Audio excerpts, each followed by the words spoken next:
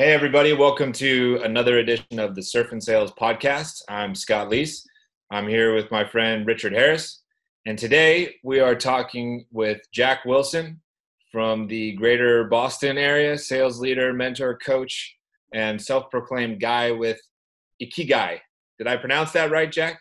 You pretty much nailed it. Yeah, it's Sweet. Ikigai, and I'm you know what, we'll Ikigai. talk about it, and I'm not even like, I don't know how it's pronounced right, I guess, either. So Can you tell us what the heck it means?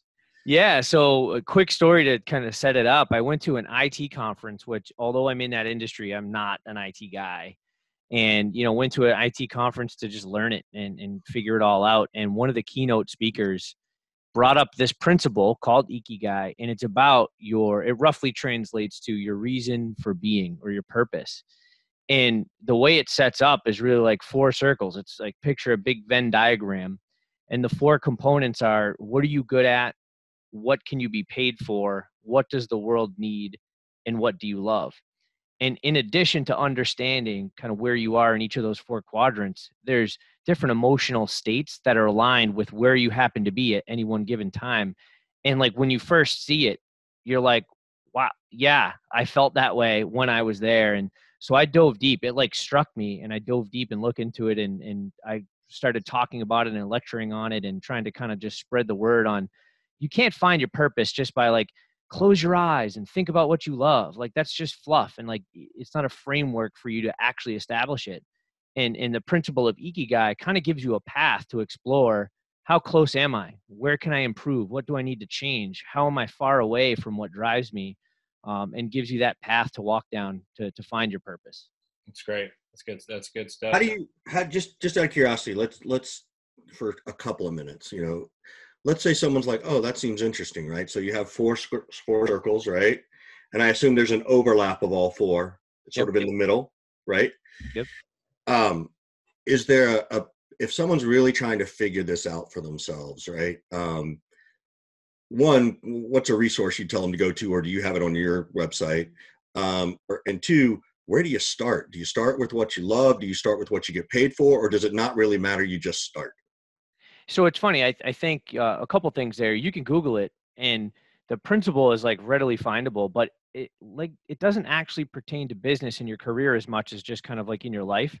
So one of the things I've been trying to do is sort of being an evangelist for the sales community to finding your purpose, because we're in one of those few careers where if you don't have that aligned, how many times you lose every day, how many times you get to know every day, it can crush you. So understanding those kind of areas of your life as it pertains to your career, I think is important. Where to start? Oh, go ahead. No, go ahead. Where to start? Yeah. So where to start almost comes naturally to you, because as you start to look at those different categories, you say, okay, what am I good at? And I think a lot of people just naturally like, oh, I'm good at sales. Like, I could sell ice to an Eskimo. Well, really? So go deeper. Like, what does it mean to be good at sales? Like, can you define the different areas within it? And can you self-evaluate, or can you get help from a mentor to help evaluate you? And like really define, okay, am I good? What did I think I was good at versus where I am in reality? And then you can kind of just go from there. What can I be paid for? That's like a loaded question. I struggle with it sometimes. I went to the Sales Success Summit with Scott Ingram and the group of people he brought together. And you start to hear about these sales professionals like pulling down 6 and 7 figures. And I'm like, am I missing the boat here? Like, should I be doing something else? Like, I had a little FOMO about that. So like, what can you be paid for? How much can you be paid? Why? What's the value of money to you? Is it the money, or is it the lifestyle? Like, I mean, there's rabbit holes after rabbit holes. What does the world need? How do you look at that?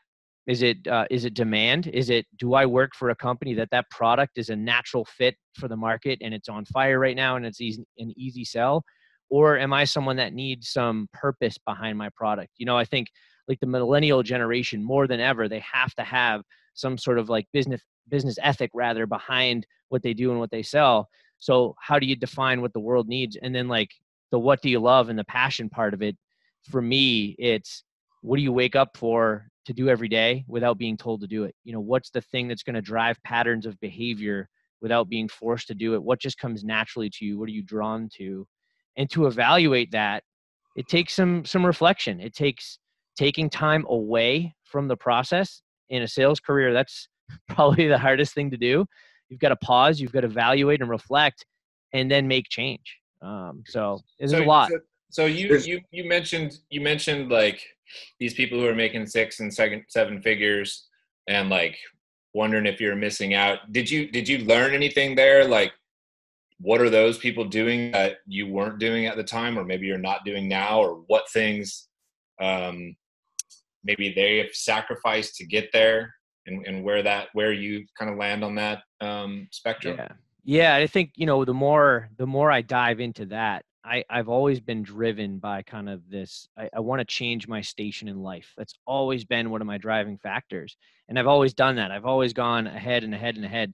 It's funny, like you watch like TV shows and like they talk about guys coming out of prison. They're like, I ain't going back. Like, that's how I look at like my past life. Like I'm never going back to that. Like, it's always forward. It's always ahead. So what do you do to challenge yourself to push forward? Because sometimes, no matter how good we are, we all have our moments of complacency or that FOMO that you're talking about, or what do you do to push yourself? Yeah, that's one of my kind of inherent qualities, I think, I have that fire that I have to. There is no choice for me. I have to always go forward. And also for me, I struggle with imposter syndrome like a ton. I fancy myself a CRO, like I'm a baby CRO in this small company. But then I meet people who are actual CROs and I'm like, yeah, I don't have those skills. I don't know if I could do that. Like, what if I got dropped in that role, would I be good enough? And then I just set about like proving it. Like, But how do you do that? Like, what do you do? How do you check yourself? How do you go? Like, do you literally go, wait a minute, I just saw what he or she said, and wow, they're really smart, but I could do that. And then do you sort of make a note, a mental note, a physical note? Like, how do you, like, I'm trying to give people like this ability to listen to this and kind of go, oh, here's a tactic I could actually implement, right? Yeah, absolutely. So I do some journaling. So I basically keep, a nice little moleskin notebook that it's not for writing down anything else other than self-reflective moments. And, throughout the day, if something like that happens, like, hey, this guy said this technique, like, I want to look into that. I'm going to write that down. And then on Friday, I'll take 15 minutes to a half an hour and I'll go back through the whole week and I'll circle the ideas I want to implement right away. I'll underline sort of like the long-term ideas that I'll kick off to the next week. And then some of them I'll just put a line through. I don't want to erase it. I want to make sure I can go back and visit it. But I'm going to put a line through that because I'm just not going to address that. And then Monday, before I kick my day off, the things I circled, okay, what are the specific activities I can do this week to either test that method or to start putting that into practice? And honestly, sometimes it's even schedule those things, to do or try those things. So a great example, I sell to SMBs and we're full field sales reps. So it's not a SaaS product. And sometimes I get like a little jealous. Like, I almost think like, man, selling SaaS must be easy because the world is your oyster and you've got all these tools.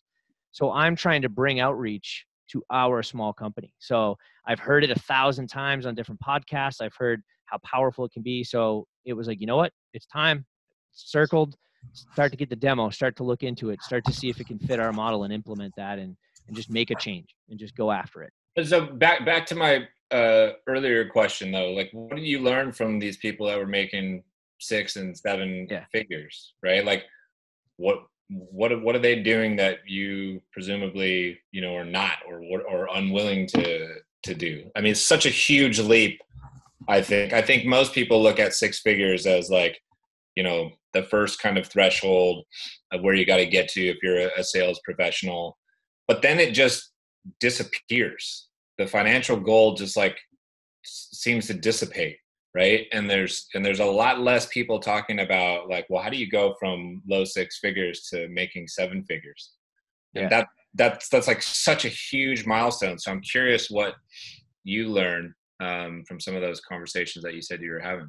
Well, quite honestly, I learned I actually don't need that. So I've figured out what's of value to me the most. And really to answer your question there is I'm doing all the same things and I'm doing all the right things. It's where you apply yourself and where you want to do that. So with my company now, we look at the ability that we have to grow and scale something that actually hasn't been done before, which in today's age, if you're not developing software, it's kind of tough to come up with like that new thing.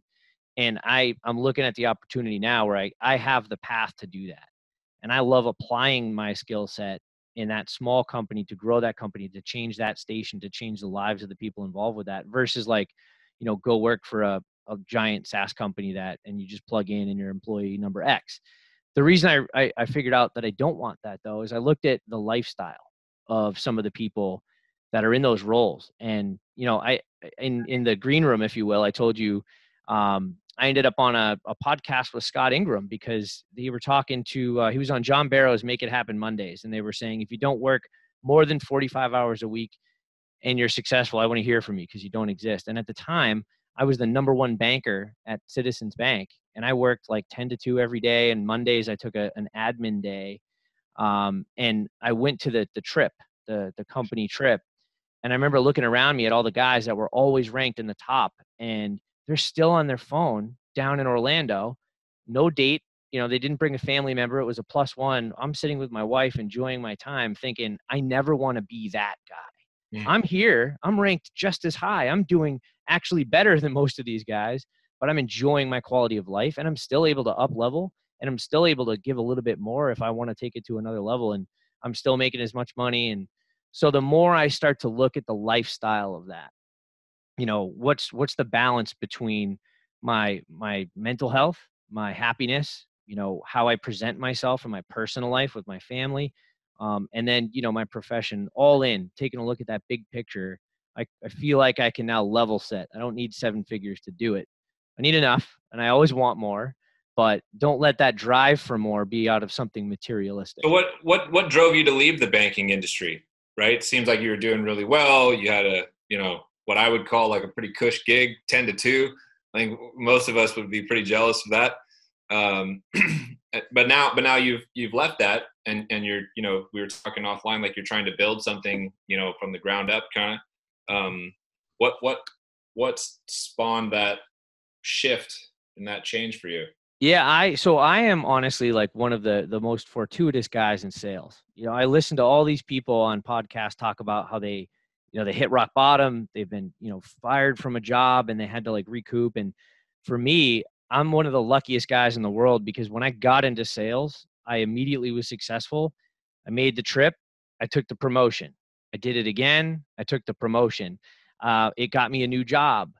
I did it again, took the promotion. So banking for me was like the third stop of, okay, I continually climb the ladder and I achieve at the highest ranks. Am I a fraud? Like, am I a flash in the pan? And am I just achieving and then taking opportunity and running before I have to prove that I can do it consistently? So at the bank, I actually made a conscious decision. I'm not leaving until I do it again. And the first year I was ranked at the top, I actually finished the year in 4th. And I came out the next year ranked 1st, and I never looked back. And actually, I left at the end of that year. I didn't even work the 4th quarter, and I still would have finished 3rd, even though I hadn't worked an entire quarter. So to me, I could say, okay, it wasn't just a flash in the pan. I wasn't just lucky. I know I can prove it. I know I can do it sustainably. So how I ended up with my company is actually a really, just a confluence of positive events. Way back when my career started, I opened a coffee shop with a partner. I was in business school and I was like, I get it. I want to be in business. I'm going to live the American dream. We're going to open a coffee shop. We'll pay each other $40,000 a year and we'll be happy forever. Right? You're like the Tom Cruise of coffee shops, right? Yeah, right. Cocktail. And like sooner or later, you ended up like a glorified barista. And I was like, this is right. not what this was supposed to be. And I would actually watch a sales rep from Paychex. She did B2B, payroll. She would come into my coffee shop every day. And I'm like, that's cool. Like, she's always here. She's hanging out at a coffee shop, buying lunch for clients. I'm like, that sounds like a fun gig. So I started talking to her about it. And she's like, I'm in sales and this is what it's all about. So I literally walked into the office of Paychex. I'm like khaki cargo shorts. Right. And like interviewed, the guy gave me the job. I remember he even said to me, he's like, next time maybe like you put a suit on. And I was like, dude, I like run a coffee shop. What do you want from me? I have to go back for the lunch shift. So I left, got into sales, like did all that. And, but since. Did you ever ask him like later, have you ever said, hey, like I came in freaking cargo shorts from a coffee shop. What about me made you want to hire me? Cause like, traditionally that stuff doesn't fly at a company. Right. Did you ever, right. I'm just curious, did he ever say like, here's what I saw in you or anything like that? We've never had that conversation, and we're still pretty good, friends. I'd be curious to hear what he thinks. You should go ask him that question. I think it'd be a Well, fun I'm answer. I'm gonna call him right now. Let's get him on Yeah. the. Honestly, payroll sales, like they take people off the streets, and they have such a good training module that as long as you have They like the do. hire, it's the whole hire for attitude, train for skills thing. So I'm sure Right. you saw that I was just eager and ready and had the fire, and you guys know, finding that I call it the fire, but that sense of urgency, the desire. You can't ask a magic question to get to that, and identifying who has that and how is like one of the hardest parts, and in finding the right Actually, sales. I actually think you can. There's a magic question that I used to ask salespeople when I would interview them, which is, do you eat fast or slow? I've And heard you talk about that. traditionally, and I do this at every training. Like I just did it the last 2 days. I was doing a training, and and I always say, look, the room's going to raise at a 60 to 70% level. You're going to raise your hands. How many of you eat fast or have been told you eat fast? And everybody raises their hands. That's urgency. You can't Yeah, that's teach true. that, right? Like, right. Scott knows my kids. Bodie is constantly eating fast too because he wants to go do the next thing, which is usually his iPad. But Riley's just sort of enjoying his steak dinner, right? I don't know. Are Caleb and Braden that way, Scott? Do you notice that now that I've said it? They get distracted by everything. It's just like constant squirrel moment. Right. Then it takes them forever to eat. So I probably could eat 3 meals by the time they're done with one. Exactly, right? Like I don't have time for food. Food gets in my way. It stops me from my process. Like that's the one best question I've used to figure out if someone's naturally urgent. That doesn't mean that I don't hire non-urgent people, because non-urgent people are process oriented and they can actually follow a program a little bit, and there's a value to that too, right? So you kind of have to balance that out. Not to divert too far from the topic, but like I agree with that. So when I first started scaling the sales team at Cinch IT, my first hire was like a high I, like if you did like the disc profile Myers-Briggs, and everyone's like, you got to hire the high D dominant drivers. But for me, it's like IT, it's a lot of scary, like, you're going to get hacked, you're going to get breached. You need someone who can deliver that message without it seeming like a scare tactic. So I went for it and I hired a high I. And definitely my next salesperson was a high D, and like they're very different and the drive is very different, but the results were the same. How did you motivate an I versus a D? I think people would love to hear that. Well, so my approach to motivation is, you can't have a blanket style of motivation and a blanket style to coaching and management. You have to have individualistic management styles, and you have to dig into the individual and figure out what drives them. And honestly, it's using the Ikigai principle and trying to apply it to them and find out, what areas do they excel in? What are they good at? What do they think the world needs? Where's their passion? And lining up our company goals with their individual goals. We're never talking quota. We're never talking my goals, because theirs are always going to be ahead. And if I'm helping them achieve what they want, and it happens to line up with what we need as a company, that's when you win. That's when everyone wins. So making sure to sit down with the individual and find out what they're trying to gain from it, what makes them feel positive about the job they're delivering every day, and just honing in on those things consistently is the best way, I think, to motivate somebody like that. What do you think are some of the unique challenges when you're selling into IT, and give us your top 1 or 2 ways to overcome them?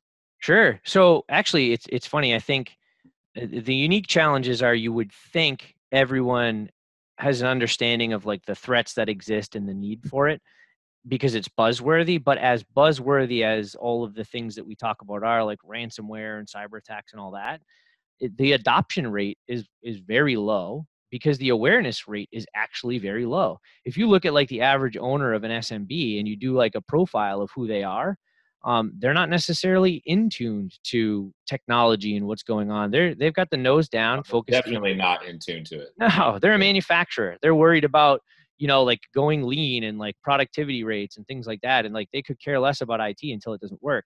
So we are entering into that buyer life cycle, and we're just saying, okay, wherever you are, we need to bring you here. I think that's the biggest challenge. Is I hate the word because it's so like cliche now, but like we're a disruptor industry at its core. We have to go in and disrupt and disrupt and disrupt, and then finally make people comfortable with it. And then, so give us like your top tip for, making people comfortable with a massive disruption to their business and their process. So I stopped talking about technology, and if the more you listen start talking about what? Start talking about your customer, start talking about the industry, and research the hell out of that industry. And this isn't a new practice in sales. If you know your customer, you know their industry cold, and you are an industry expert, you don't just say that you are, you don't fancy yourself a thought leader. If you understand when you walk in the language they speak in, the challenges that they face every single day, what actually matters to them, and then you go in and you talk about that, and then apply what you do to it, okay, now you're in. So for example, I was in banking, and somehow I got into the plastics industry. I just had a bunch of customers in plastics, and I started to understand like the aftermarket plastics industry. It's like horse trading. They get a phone call. They're like, hey, I got this train car full of black 75. You want it? And the guy's like, absolutely. Hold on. Then he calls me, the banker. I need $100,000. I got to buy this train car, this rare color. Well, now in IT, I walk into a plastics manufacturer, and I'm like, hey, like, do you guys deal with colors? Like, do you have Pantones that you dye yourself? Or like, how often do you have to buy aftermarket, or do you buy virgin raw material? And they're like, this guy, he's talking my language. He's in. Like, sit down. You have a place at the table. And it's not just IT. It's any industry that you sell in. You have to be an expert. You have to understand their language. You have to empathize deeply with not just what they do, but who they are, what their role cares about, and all that. I mean, I say this all the time. It's a lot like dating. Like, you can't go out on a first date and talk about yourself. You have to go out on a first date and, talk about them, and then hope they turn around and reciprocate, right? Like, that was sort of always my measure. Scott always had women throwing themselves at him, so he never really got this Jesus problem. Christ. It's the surf bro, like, awesome personality, Totally, man. It is. It's. I think who came up with it? What is it? Chic? What was it, Scott? Oh, Hobo Chic. Hobo Chic, right? Yeah. Who came up with that? Doug Landis, I think. It's like Zoolander, derelict. Derelict. How did you get into sales? Let's talk about like where you like as a kid started.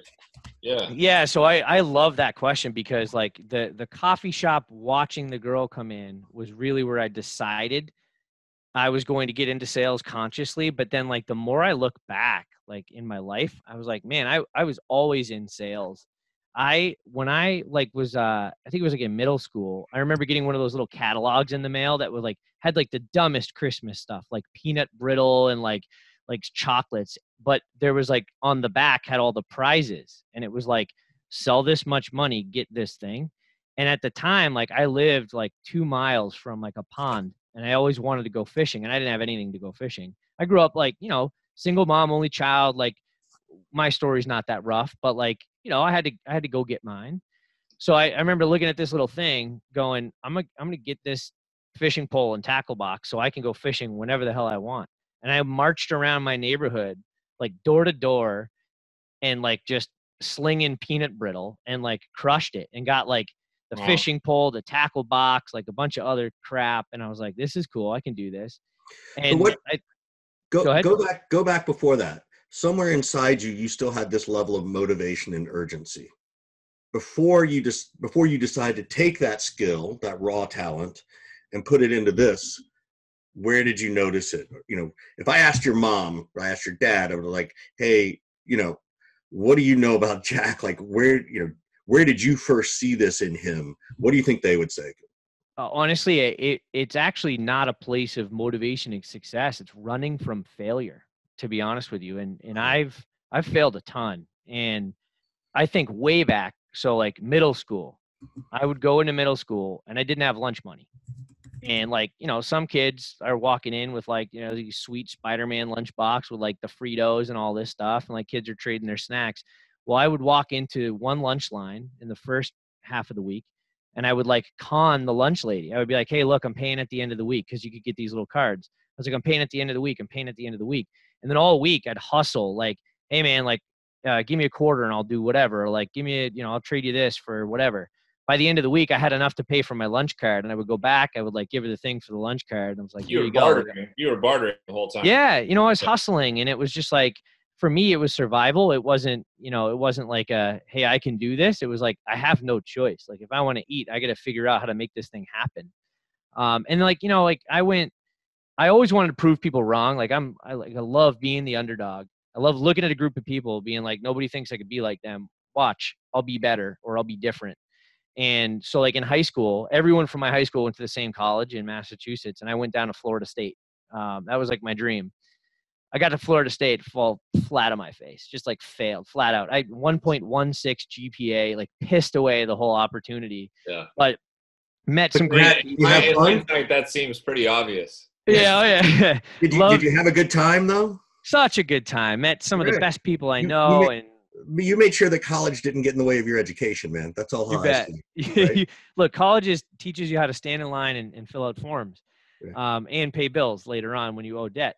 But when I got home and I went to real college and I figured it out, I was like, okay, I have to learn from that. I can't fall on my face. And I actually did it again. I actually ended up withdrawing from a semester at a community college because I was just screwing around. And finally that click moment happened where I was like, wait, I have to survive. I've got to get out of this. I've got to change. And then the whole world changed for me after that. And do you think, just out of curiosity, do you think you, at that age, and I don't know if you would do it now, that you purposely, deeply, subconsciously failed out of Florida State or out of the community college because you needed a bigger chip on your shoulder to motivate you? Man, that's that could very well be what happened. But if I'm being honest with myself, I think it's out of a total lack of accountability.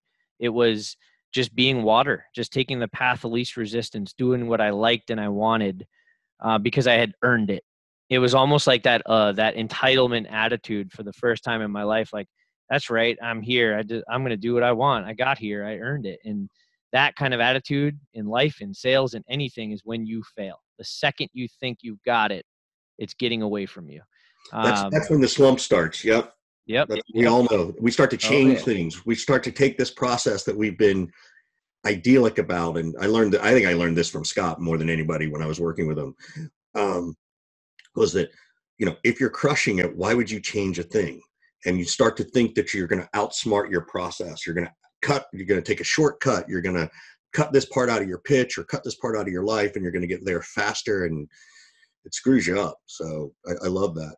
Yeah, and I talk about a principle of, I call it minimal viable habits. It's actually what I spoke about at the Sales Success Summit, and it's avoiding the roller coaster. If you're putting in high levels of activity and then you're cashing in on all those opportunities, so you have to like slow down on the prospecting activities, you're riding that roller coaster.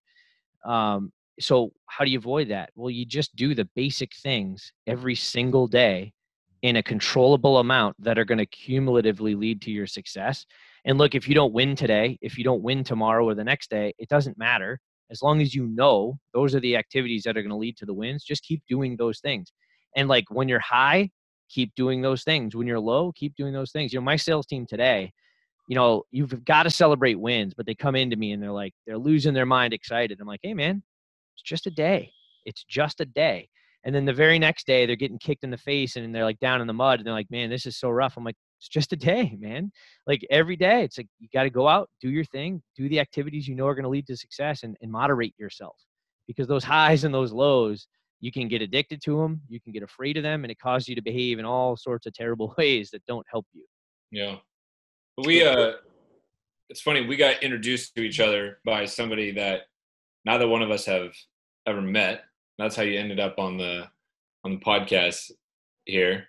I saw recently that you started doing some partnerships or working with Dale Dupree. We had Dale on the show the other day. The Sales Rebellion. So what's your involvement? With him and his company. Is that like side hustle stuff that you're doing, or I thought you were headed over there full time all of a sudden. I was thinking, oh, here we go again. There's another super team is starting to form. Well, we are a super team, but you don't, like my whole methodology, you don't have to do it full time to be a superhero. So I am a rebel. I'm a coach with the Sales Rebellion, and it's really crazy how I actually met Dale.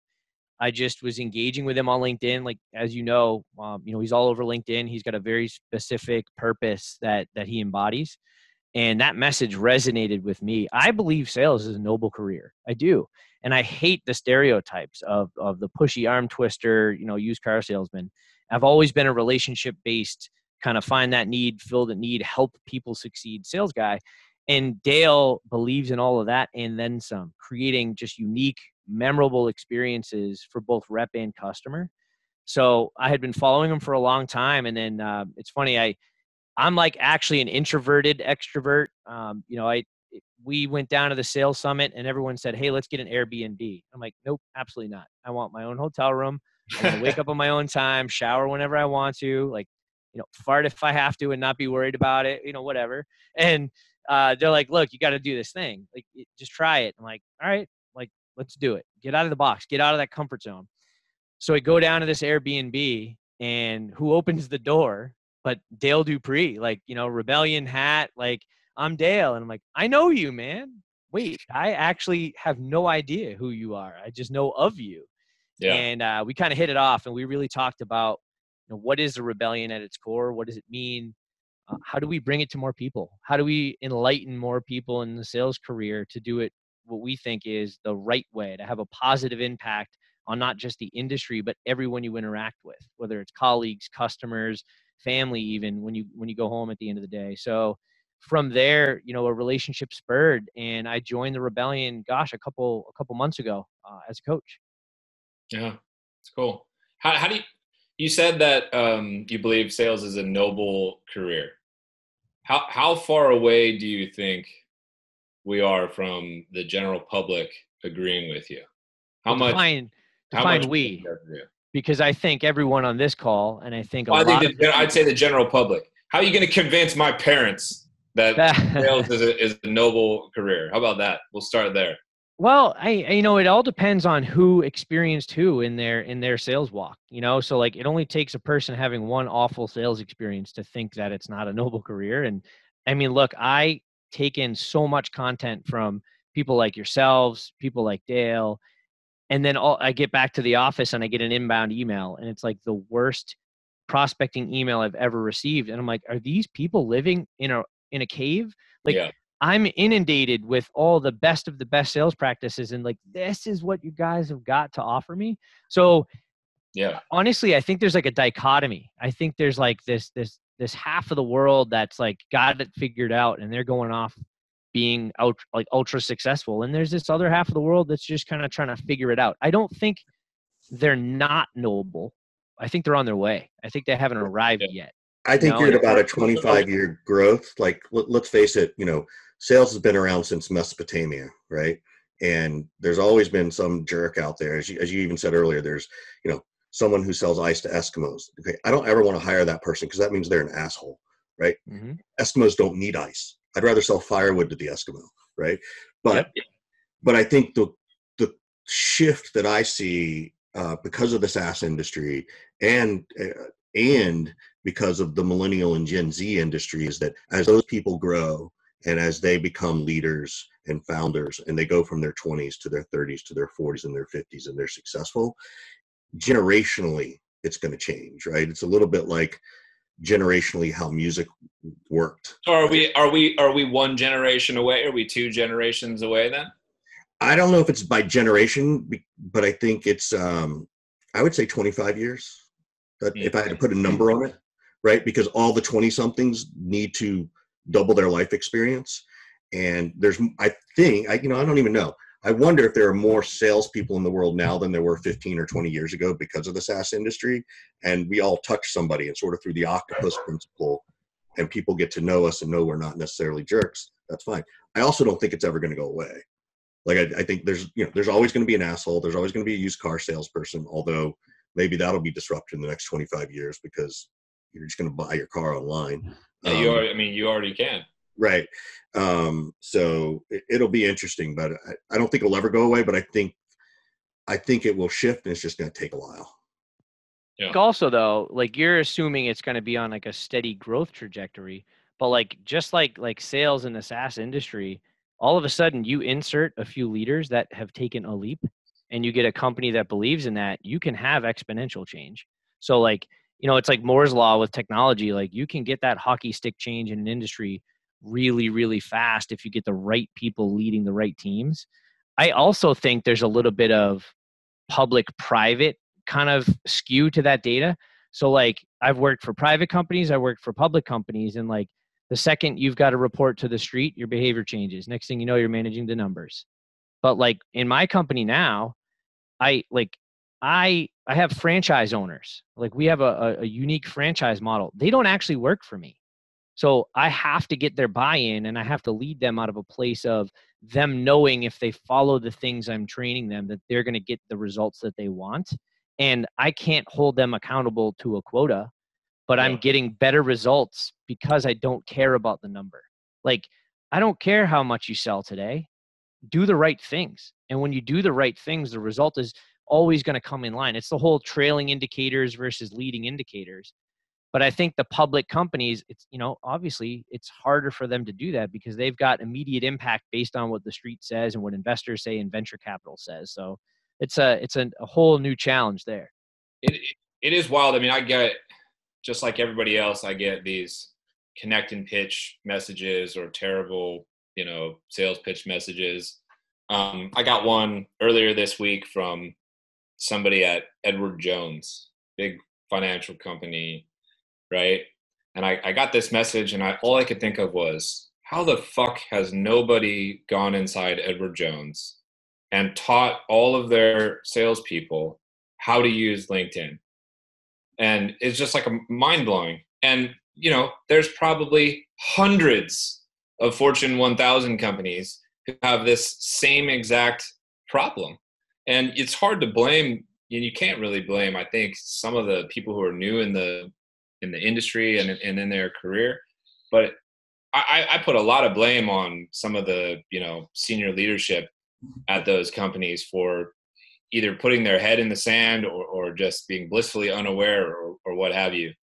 But it's just such a mind-blowing thing. I actually have a friend who works for Edward Jones, and I shot him a text, and I was like, dude, you got to get me inside Edward Jones so I can teach these people how to use LinkedIn.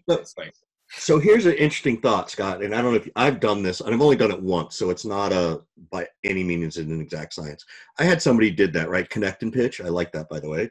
I went back to him and I said, hey, I'm not your ICP. I'm not the right person, but do you mind if I ask? This is like against every principle I know from sales and LinkedIn. Does this actually work?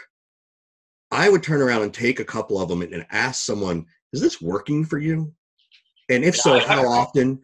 I've done that kind of thing before, especially if I'm feeling grouchy like you are. I'm trying to do it from a place of warmth of like, hey, I don't see this as a best practice, but I am curious. Educate me. Like, does this work? Because I don't think it does. So you can do that positively though, too. And like, think about the impact. So we're talking about shifting an entire industry. Right. If you do that, like, so when you're grouchy about it and you're like, this guy pissed me off because this was awful. Like, if you can pause, which, look, you don't have to do it. And like, we've got so much to do that taking that pause, like, they need to realize, like, they've got to earn that pause from me. But if you take that pause and you just deliver like a real quick, like, hey, look, like, recognize the hustle, appreciate the hunt, but try doing this a little bit differently because here's how it made me feel. I've actually started doing that a couple times. And like, I'll have people message me back a week later, like, hey man, like, that was mind blowing. This is the impact it's had on me. And for us, because we know the practice is right, it seems simple, but for them, it was like a shift, like a mind shift that can change them. And they might never do that awful outreach again. But I also want to know if it works. No, they'll tell. I mean, I've done what Jack just said, and I've had those exact kind of moments. I've also been very polite and tried to help people who've basically told me to fuck off. And I've also had people say to me, yeah, it works. Of course it works. Like, this is why we do it. And I'm just like, oh my gosh. Okay, it works, but at like what percent, right? Like, is it working 1 or 2% of the time? And Jesus, you could be at 15%. If you were doing it the other way. I do the same thing with people who come knock on my door, by the way. I look at people who are selling door to door in my neighborhood and think, this is somebody who, is trying to carve a path for themselves in sales. Maybe has taken a really roundabout journey even to get to this particular place. And they're so fucking nervous when they, knock on the door. I don't blame them. It's a horrible job. I don't know how they do it. I could never have survived. So I'm like really sympathetic when I open the door and I let people pitch and everything.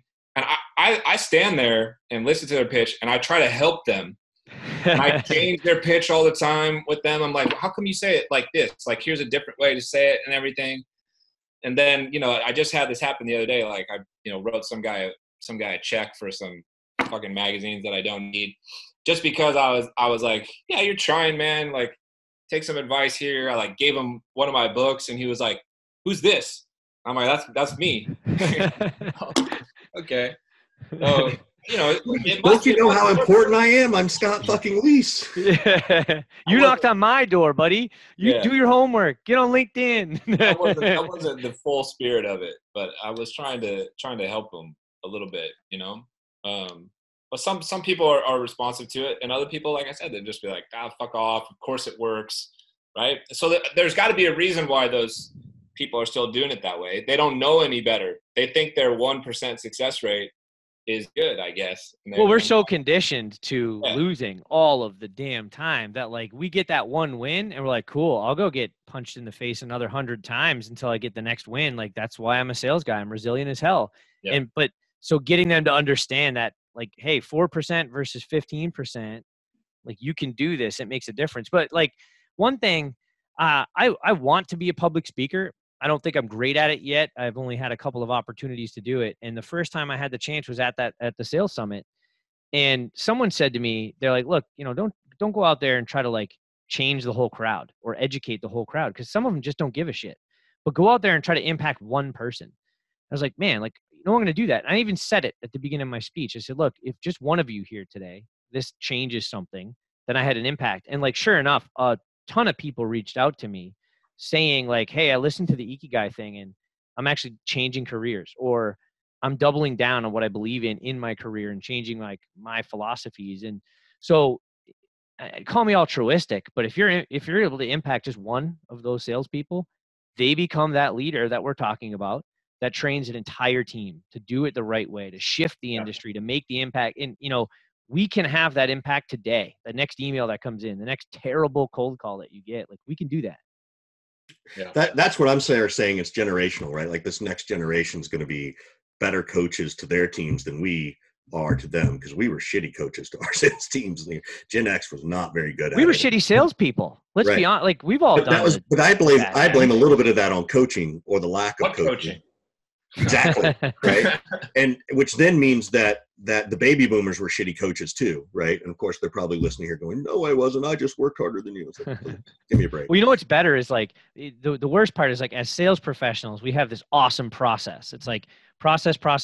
You got to do this. And then we become leaders and they were like, we're just going to wing it. We're leading, man. We're out here coaching. Like, where's the process? Where's the system? That's one of the things that is the easiest way to set yourself apart as a sales leader and continue to get, VP and CRO roles and be successful with them is, you recognize that the same things that made you successful as a sales rep are applicable to being a sales manager, a director, a VP, and a CRO, and not deviating from that process and sticking to it is what works. But I think the piece that comes in that makes that leader a great leader, though, is that, look, we all get promoted from SDR to AE to senior, mid, team manager, team leader, whatever. All that's, we often get promoted more often because we're product knowledge experts. Nowhere as an SDR and AE did anybody ever coach me on how to coach people. Nobody in my first sales manager job did anybody coach me on how to coach somebody out of a slump. Nobody as a VP of sales ever taught me how to hire and delegate. So there's all these things the bad people who don't and who can't figure that piece out and be willing to accept that patience that needs to be there for the management side. That's the challenge we have, and we've got to fix that piece, which is one of the things, I really like, Jack. Like, I don't know the Ikigai principle. Like, I've never heard of it till you mentioned it, but it certainly resonates with me based on how I try to teach some management things, and I get it, and sort of finding what's important to motivate them, and based on that, then they'll perform and all that stuff. So it's interesting, the path to leadership often overlooks 50% of what leadership is all about. Yeah, we train as a sales professional, we're trained to deliver the answers. So we have to uncover what answers people need. And then like, we're really damn good at delivering that answer statement. And immediately when you become a leader, you want to constantly do that. And it's so detrimental. Like, you've got to shut up. You've got to just keep asking questions and like get them to their own answers. So like, you automatically have to do something that's kind of contrary to what you've always been trained to do best. Yep. So yeah, it's definitely tough. And I think like, you go from being, a lot of people get promoted from being the top rep thinking, okay, do it like I did, and then you'll be successful. And that's another challenge that they have to shed. You know, I can't just tell everyone to be like me. I have to find out how they can adopt practices that are going to help them be successful in alignment with their strengths, you know, with their personality and things like that. Well, how can we help you, Jack? This is the part of the show where we kind of wind down and wrap things up, and we try to, you know, make ourselves available and be helpful in any way to you and what you're trying to get done. Honestly, just having this conversation is extremely helpful. I love talking about sales, helping uplift kind of that industry to that noble profession that it is. And just the fact that somebody reached out on LinkedIn and said, you got to talk to this guy. Like, I'm so humbled by that. So giving me a platform to kind of share and talk about the things I believe in is already so helpful. And I think the best way you could be helpful is, let's make this a lasting relationship. Let's keep in touch. Let's practice what we believe in, and let's kind of make an impact on other people. Go change one person. You know, that's what you can really do. Forget me. Don't help me. Just help one person. And that'll do a lot for everybody. Jack, we'll only stay in touch with you if you promise to come to Surf and Sales in September. Like it's in September. Like, I thought I just missed it. We leave Sunday for this next Surf and Sales, but the Surf and Sales 5 will be in September in Mexico. So in Mexico, I mean, I've never touched a surfboard. You can practice your public speaking too, by the way. Which we'll give you a slot. Yeah, so. Love it. Invited, accepted, like done. Let's do it. Hey, all right, man. Thanks a lot for spending some time with us. I got one thing, Scott. So Jack, I know on your LinkedIn profile you talk about mentoring and coaching. If people do want to get in touch with you, and I don't know if you have time for more mentoring or coaching, but maybe you can direct them to other people. Is LinkedIn the best way for them to get a hold of you? Yeah, absolutely. I engage pretty regularly on LinkedIn. You can email me, jack@thesalesrebellion.com. And you know, I'm usually pretty quick to get responses out, and I have plenty of capacity to take on the right people who want to, you know, get some mentoring and coaching and just take the next level in their sales career. Cool, man. Awesome, Jack. We appreciate it. Thank you so much. Yeah. Thank you guys. This has been a blast. Like, I'm looking forward to hearing more episodes too. I think the conversations you guys are having are crucial to sales. So thank you. Yeah. You're welcome. Thanks for joining us.